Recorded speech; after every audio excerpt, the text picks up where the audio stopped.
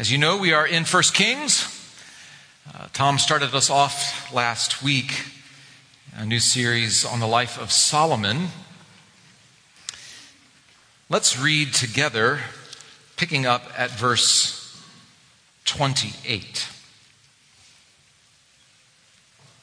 1 Kings chapter 1, starting at verse 28. Then King David answered, "Call Bathsheba to me." So she came into the king's presence and stood before the king. And the king swore, saying, "As the Lord lives, who has redeemed my soul out of every adversity, as I swore to you by the Lord, the God of Israel, saying, Solomon your son shall reign after me, and he shall sit on my throne in my place, even so will I do this day." Then Bathsheba bowed with her face to the ground and paid homage to the king and said, "May my lord the king David live forever." King David said, "Call to me Zadok the priest, Nathan the prophet, and Benaiah the son of Jehoiada." So they came before the king, and the king said to them, "Take with you the servants of your lord, and have Solomon my son ride on my own mule, and bring him down to Gihon. And let Zadok the priest and Nathan the prophet there anoint him king over Israel. Then blow the trumpet and say, 'Long live King Solomon!' And you shall then come up after him, and he shall come and sit on my throne, for he shall be king in my place. And I have appointed him to be ruler over Israel and over Judah." And Benaiah the son of Jehoiada answered the king, "Amen. May the Lord, the God of my lord the king, say so. As the Lord has been with my lord the king, even so may he be with Solomon, and make his throne greater than the throne of my lord King David." So Zadok the priest, Nathan the prophet, and Benaiah the son of Jehoiada, and the Kerethites and the Pelethites went down and had Solomon ride on King David's mule and brought him to Gihon. There Zadok the priest took the horns of oil from the tent and anointed Solomon. Then they blew the trumpet, and all the people said, "Long live King Solomon!" And all the people went up after him, playing on pipes and rejoicing with great joy, so that the earth was split by their noise. Adonijah and all the guests who were with him heard it as they finished feasting. And when Joab heard the sound of the trumpet, he said, "What does this uproar in the city mean?" While he was still speaking, behold, Jonathan, the son of Abithar, the priest, came, and Adonijah said, "Come in, for you are a worthy man, and bring good news." Jonathan answered Adonijah, "No, for our lord King David has made Solomon king. And the king has sent with him Zadok the priest, Nathan the prophet, and Benaiah the son of Jehoiada, and the Kerethites and the Pelethites. And they had him ride on the king's mule. And Zadok the priest and Nathan the prophet have anointed him king at Gihon, and they have gone up from there rejoicing, so that the city is in an uproar. This is the noise that you have heard. Solomon sits on the royal throne. Moreover, the king's servants came to congratulate our lord King David, saying, 'May your God make the name of Solomon more famous than yours, and make his throne greater than your throne.' And the king bowed himself on the bed. And the king also said, 'Blessed be the Lord, the God of Israel, who has granted someone to sit on my throne this day, my own eyes seeing it.' Then all the guests of Adonijah trembled and rose, and each went his own way. And Adonijah feared Solomon. So he arose and went and took hold of the horns of the altar. Then it was told Solomon, 'Behold, Adonijah fears King Solomon, for behold, he has laid hold of the horns of the altar, saying, Let King Solomon swear to me first that he will not put his servant to death with the sword.' And Solomon said, 'If he will show himself a worthy man, not one of his hairs shall fall to the earth. But if wickedness is found in him, he shall die.' So King Solomon sent, and they brought him down from the altar. And he came and paid homage to King Solomon. And Solomon said to him, 'Go to your house.'" There are perhaps several ways to approach a narrative such as this, a story. We could spend time retelling the story. That's always fun. We could draw out practical lessons on perhaps leadership. We could ask how this story maps onto our own hearts and our own lives. We could also use this passage as a springboard. Perhaps other passages were coming to mind as we read. Each of those approaches would teach us, and frankly, I'm going to dip into all of them. One of the pitfalls I find personally with narratives is that we can skip right to the spiritual lessons and make the passage all about us. And of course, there's a lot for us to learn. We'll spend the bulk of our time there. But first, the immediate purpose is very clear and very straightforward. When the book was written and recounted, the people of Israel would likely have understood this story to be a story that tells us how Solomon was established as king. Also, they would be reminded of the promise that David would have a seed on the throne. It fits into that bigger story. Also, as I read, perhaps you noticed that the passage is, though it has some excitement and some trumpet blowings and all this sort of thing, it's actually fairly mundane. There's nothing particularly amazing going on here. It serves, I think, as a clear example of how God ordains history through everyday events without bolts of lightning or miraculous interventions. Adonijah is not struck with leprosy like Elisha's servant. He's not struck dead and eaten by worms like Herod. Where's the good movie stuff? If Nathan the prophet was given a word from the Lord, we don't know of it. We read about that earlier in the chapter. But instead, we see just several different characters either responding or taking responsibility. God often chooses to work through ordinary means, ordinary relationships, ordinary structures of leadership. And I think this passage has a lot to say for us. So with that, would you join me in prayer once again, and then we'll dive in. Father, we do ask that you would open your word to us, that you would help us see how this story fits in the bigger story, but also be able to apply the lessons we might learn to our lives in very practical and tangible ways. This I pray in the precious and powerful name of Jesus Christ. Amen. Well, the markers of the storyline are as follows. Pretty straightforward. David remembers his promise and then he follows through. Then Zadok, Nathan, and company are faithful and joyful in carrying out their calling, their roles. And then 3, Adonijah realizes he's messed up and pleads for mercy. And then finally, Solomon lays out some stipulations and extends mercy. That's the story of the coronation, and that's how it goes down. Now, those 4 markers will provide our outline, but I'm going to do this in question form. So, number 1, are you true to your word? Number 2, are you faithful and joyful in your role, your calling? Number 3, do you put yourself forward? We may have some things to learn from Adonijah. And will you plead mercy if you realize that you have? That's number 3. Number 4, do you extend mercy with clarity, as Solomon did? So we'll examine our hearts in the light of the examples we see, and then we're going to close with how this story fits into the bigger story. So let's just jump right in. First, are you true to your word? Well, we learn in the preceding verses that David had to be reminded of his promise. The prophet Nathan had acted shrewdly, wisely, and now we learn that his advice was quite effective, and what he's cooked up seems to have worked. And so very quickly we could draw a couple lessons from this observation. 1, David had to be reminded, and 2, he did ultimately follow through. I know that this particular promise that David made, it looks like he swore before the Lord. We didn't see that, but here we have that. That would be fulfilled at the end of his life, so you maybe could argue that it wasn't delayed, but he didn't seem to be thinking about it as his body was getting weaker and weaker, and he needed to be reminded. I wonder, do we have to be reminded, cajoled into fulfilling our word? It appears that David needed some provocation. He remembered that he made a vow before the Lord.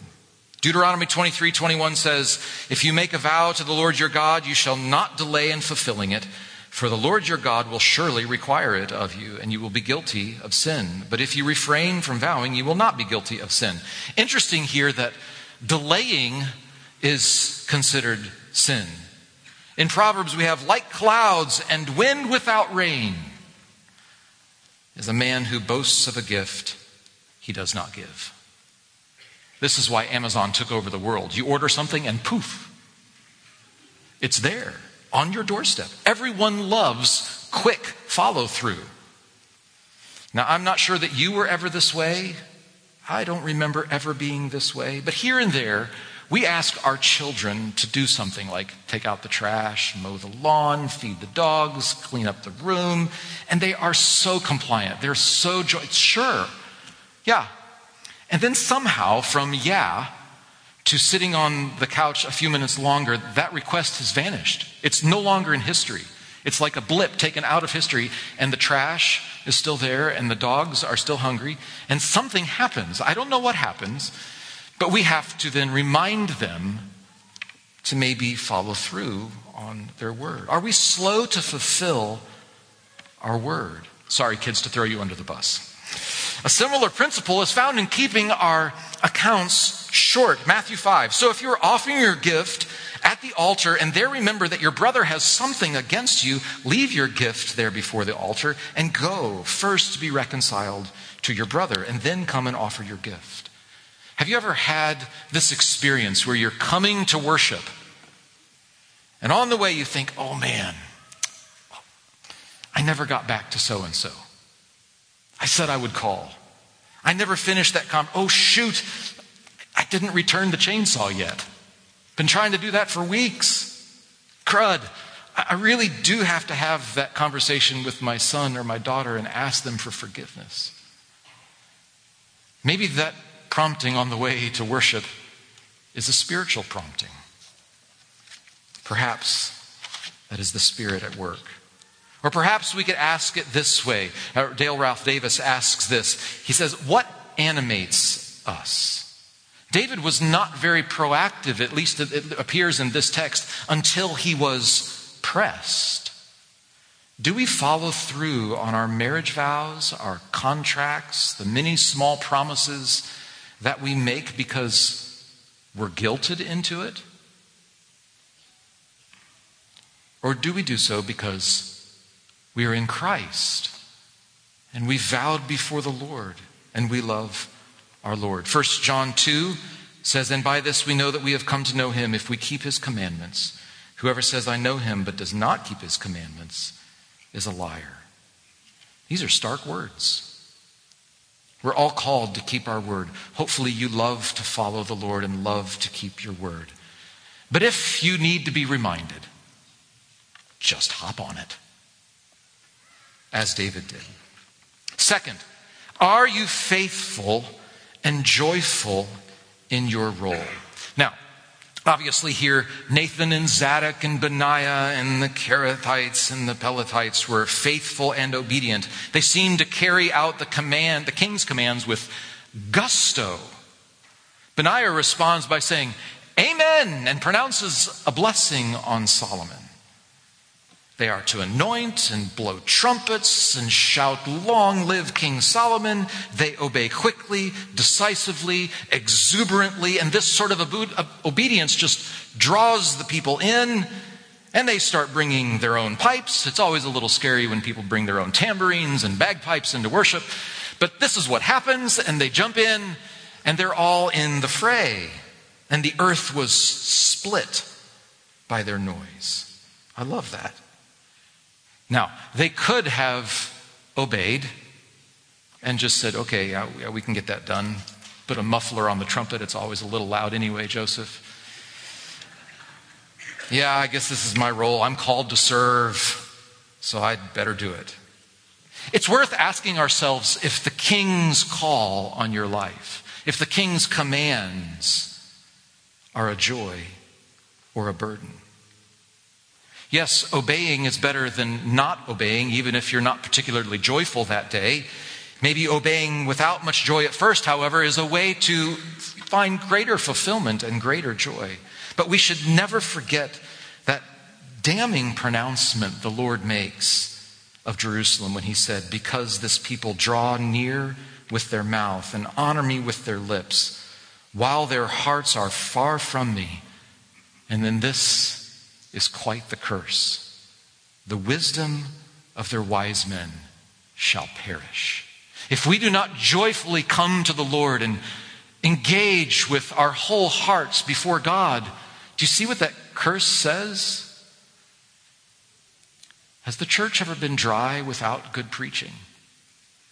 We're so blessed here, week by week, with great preaching. We've often noted how blessed we are, how blessed America has been with good preaching.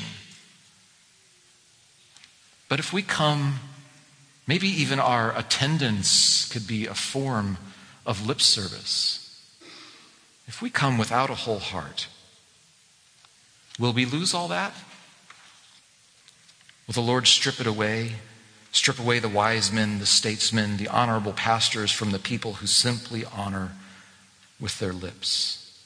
Is worship a get to or a have to? How do we feel when giving tithes? Do you sense that it's more blessed to give than to receive, or do you find yourself questioning if you should give after a tight month? How do you parent from day to day? Yes, I know that everyone agrees that children are a blessing. And yet from day to day, I think most of the evidence points toward everyone believing that our real role is to complain about being bothered by inconvenience, lack of obedience, lack of sleep, noise, etc. I have found myself having a really bad habit about complaining about the loudness of shutting doors in my house. Children are a blessing, even when I'm woken up from a nap. Another opportunity for sanctification. How do you carry out your work? Do you view work as a burden that keeps you from doing what you were meant to do? How many times have I heard that from artists in Nashville? If they would just see my genius, I wouldn't have to do this work. Or do you see work as a pre-fall gift from God? Yes, I know work is harder after the fall. Work is harder with the curse. And yet aren't we taught, whatever you do, work heartily as for the Lord and not for men, knowing that from the Lord you will receive the inheritance as your reward. You are serving the Lord Christ. Let's keep exploring. Husbands, as your role is to love your wife as Christ loved the church, do you find it's actually a joy and an honor to lay down what you're doing, your goals, your hobbies, your time, your life? I find that asking myself questions like that often reveals little dark corners of selfishness lurking within my heart. If you're not faithful, are you truly a servant of the King? If you're not joyful, has selfishness or self-righteousness begun to creep in? If so, you might find that it is more natural to look out for number one, for me. Which brings us to the next section.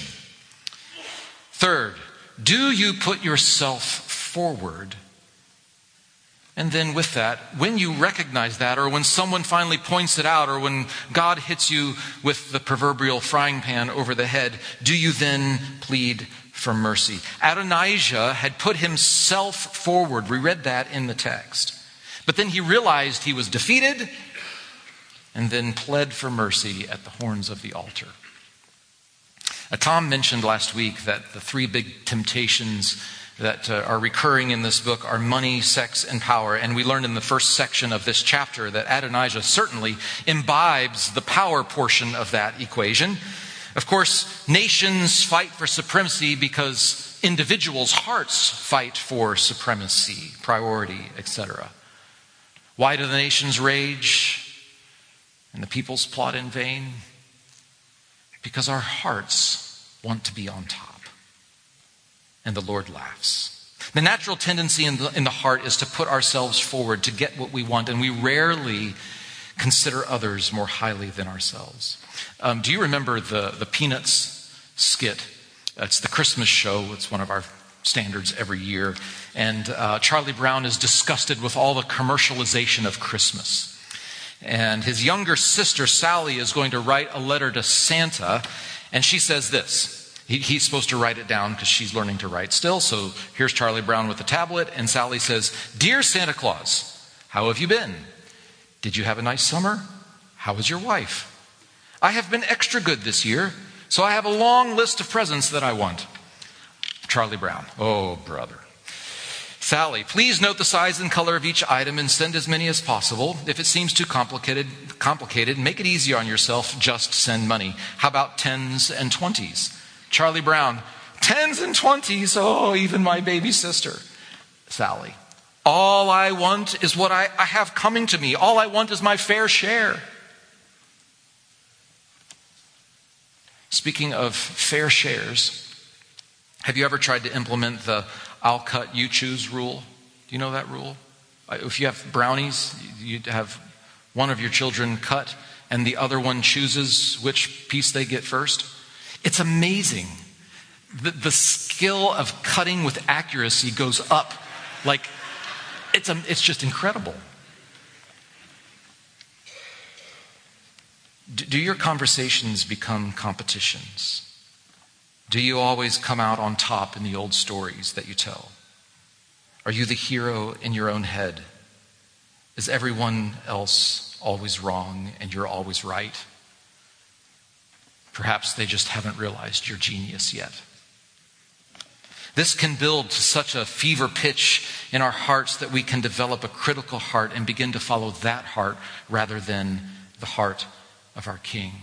If we're honest, Adonijah is not that foreign to us. He has ambitions driven by envy or pride, but it only lasts so long. Psalm 46 says, "The nations rage, the kingdoms totter. He utters his voice, the earth melts." And when it all melted down, Adonijah realized he was not king, and he pled for mercy. So, once you realize that you've been grasping for the throne, as Tom mentioned last week, how do you respond? When it all begins to melt down, when someone finally points out the folly of your ways, what do you do then? Well, Adonijah ran to the sanctuary. He grabbed hold of the place where sacrifices are offered on behalf of others. He cries mercy. It's as if he's saying, "Let a sacrificial animal be killed for my rebellion." Now, on the face of it, this all seems like a really, really good thing. He's responding so well. But it's not all sunshine and roses. Is it roses and sun? I don't know. So before we hang out there and say, "Wow, good job, Adonijah," we're going to have to dip into chapter 3. We don't have to turn there, but here's the spoiler alert. Later, Adonijah tries to marry Abishag as his wife. That was the beautiful girl that they brought David here in the first chapter. Maybe there was lust involved, but it's probable that it's another power grab. If you married the king's wives or his concubines, it would essentially be a claim to the throne. The story of Adonijah is one of self-preservation and a show of repentance and a foxhole conversion that doesn't stick. He continues to be a usurper in his heart. I think when we hear Paul say, "Do we sin that grace may abound?" By no means. We say, "Yes, I agree, sure, that's terrible." But it may be that one way we take advantage of grace or mercy is to live day by day with an attitude of entitlement or complacency. I wonder if sometimes we're simply dogs returning to our vomit. Is the phrase Christian liberty code for pushing the envelope and allowing our hearts to do the things that they want to do? Isn't there supposed to be a battle within our hearts against these things? Paul answers this way, "But I say walk by the Spirit, and you will not gratify the desires of the flesh. For the desires of the flesh are against the Spirit, and the desires of the Spirit are against the flesh. These two are opposed to each other to keep you from doing the things you want to do." Of course, it was not only Adonijah that struggles with this. It turns out the temptation to entitlement and envy and pride is a common temptation. Think about Hosea. We won't turn there right now, but in the middle of Hosea chapter 6, we have this beautiful, or at least appearingly, a beautiful statement of confidence in the Lord. We have this. It's great. "Come, let us return to the Lord, for he has torn us, that he may heal us. He has struck us down, and he will bind us up. After 2 days he will revive us. On the 3rd day he will raise us up, that we may live before him. Let us press on to know the Lord. His going out is as sure as the dawn. He will come to us as the showers, as the spring rains that water the earth." But God sees the heart. And it's not so beautiful. In the context of Hosea 5 and 6, all this is said just to get God to bless them and to get him off their backs. So God responds and says, "What shall I do with you, O Ephraim? What shall I do with you, O Judah? Your love is like a morning cloud, like the dew that goes early away." When we plead for mercy, is it a half-hearted lip service sort of plea, like we know we sort of messed up? But here's what God desires. Hosea 6:6. "For I desire steadfast love and not sacrifice, the knowledge of God rather than burnt offerings." And there the knowledge is an intimate knowledge of God. All right, let's move on. Fourth, do you extend mercy with expectations? In other words, do we wisely balance expectations and mercy? It's fascinating how Solomon responds here. In verse 52, we find that Solomon lays out expectations very clearly. Certain boundaries must not be crossed. Clarity was needed, and clarity is almost always very helpful. Likewise, Jesus makes it clear that he is the way, the truth, and the life. Romans makes it clear that Christ justifies. 1 John makes it clear that ongoing sin must not accompany the Christian life. The expectations and the consequences are made clear over and over throughout the Scriptures. And while this chapter is not particularly about leadership per se, the implications for leaders of all kinds can be quite helpful. So we can ask ourselves, are we clear and willing to apply consequences? And then, are we merciful? This is really quite a bit more difficult than you would want. Think about parenting for a moment again. Are we clear with expectations and consequences? Well, not usually. Generally, parents are unclear, reactive. We change the consequences willy-nilly, or we excuse them altogether. But note, Solomon did not do this. He didn't plead with Adonijah to be nicer and to do better. He also didn't say, "Hey, no worries, no problem, no big deal."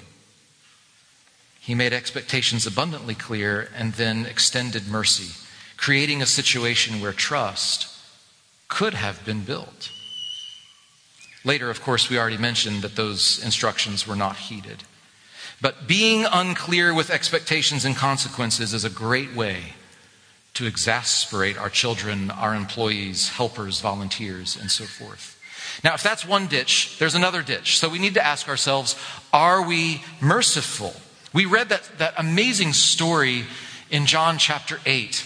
The woman caught in adultery, and the church leaders bring her before Jesus and ask about stoning her. Now, there are several things that stick out to me in that passage, one of which is, where's the man? They brought the woman, but where's the man? It seems strange. And why are they so ready to accuse and blame? But Jesus, in dramatic form, drawing with the finger in the dust, ignores them. And when pressed, he says, "Let him who is without sin among you be the first to throw a stone. The level of mercy that Christ extends is really quite astounding here. Of course, we don't have to wait for rebellion or adultery to extend mercy, but what about the myriad of ways that we may wrong one another? So let's make it personal once again. How do you treat your spouse in your heart? Maybe some of you are good enough not to let it out of your mouth. But how do you treat each other in your heart? Do you feel like ganging up with the voices in your head and accusing the other of being in the wrong? It's very easy to do with political leaders, church leaders. How does your heart treat your children? Or even if you don't have children, relationship with friends or parents or siblings. Are we overly critical, strict, punishing every infraction? Do they know us as rule makers or mercy makers? Have we clamped down so hard that any opportunity to build trust is essentially dead? Do we create so many boundaries and safeguards that there is literally no opportunity to grow through forgiveness and restoration? Adonijah did fail, we already noted that, but Solomon did create that opportunity to build trust through a mild consequence at first. Maybe it was house arrest, maybe it was banned from political life, I'm not sure. But keep in mind, you can't stop your friend from hurting you. You can't immediately stop every instance of manipulation. Adonijah got away with it right under Solomon's nose. And likewise, you can't shoot every screen in your home with a Colt 42, or is it 45? 45, I'm not a gun guy, a Colt. You can't shoot every screen in your home and expect that you'll stop your child from sinning. But you very well might drive them away with over-the-top strictures, harsh consequences, unclear expectations. On the other hand, you can provide clarity and you can extend mercy. The name of Solomon is pretty much synonymous with the word wisdom. And here it is in seedling form. He balances these expectations, reasonable consequences, and mercy. And isn't this the picture of our heavenly King? The Lord is slow to anger and abounding in steadfast love, forgiving iniquity and transgression, and balancing it. He will by no means clear the guilty, visiting the iniquity of the fathers on the children to the third and the fourth generation. And of course, then we learn throughout the scriptures how God, through the unfolding covenant, works through expectations, consequences, and mercy. So, in conclusion, it then comes as no surprise that this story maps onto the biblical meta-narrative, that big story, really well. The king makes promises, then usurpers abound, and of course that includes us. The king follows through on his promises, and then the king offers mercy to the world. Of course, the twist is that the king takes on the consequences himself.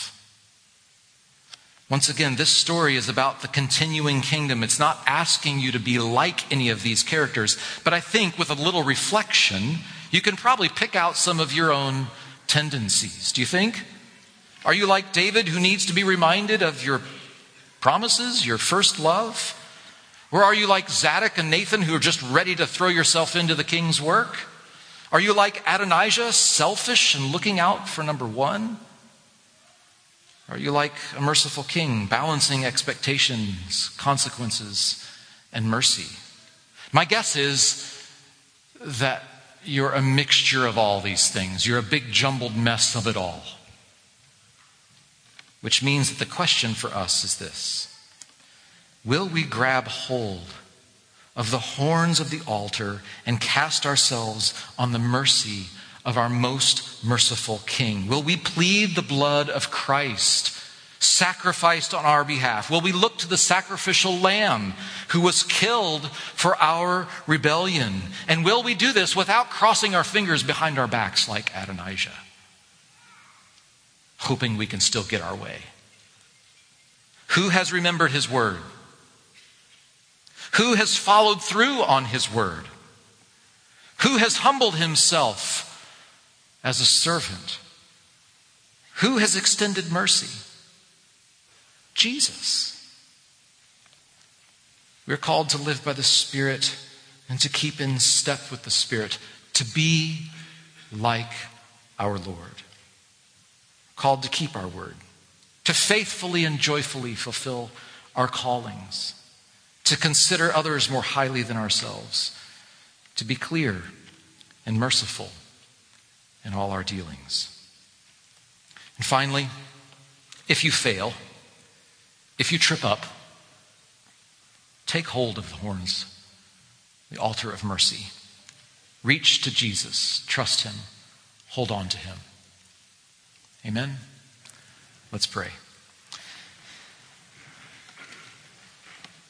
Father, we thank you for these great stories of how you worked through individuals you called to serve. Average people, normal people, called to walk faithfully before you. We also ask that you would work in our lives such that we would look to Jesus for mercy and then love to follow him all the days of our lives. Be with us now as we part this Sabbath evening. In Christ's name I pray. Amen.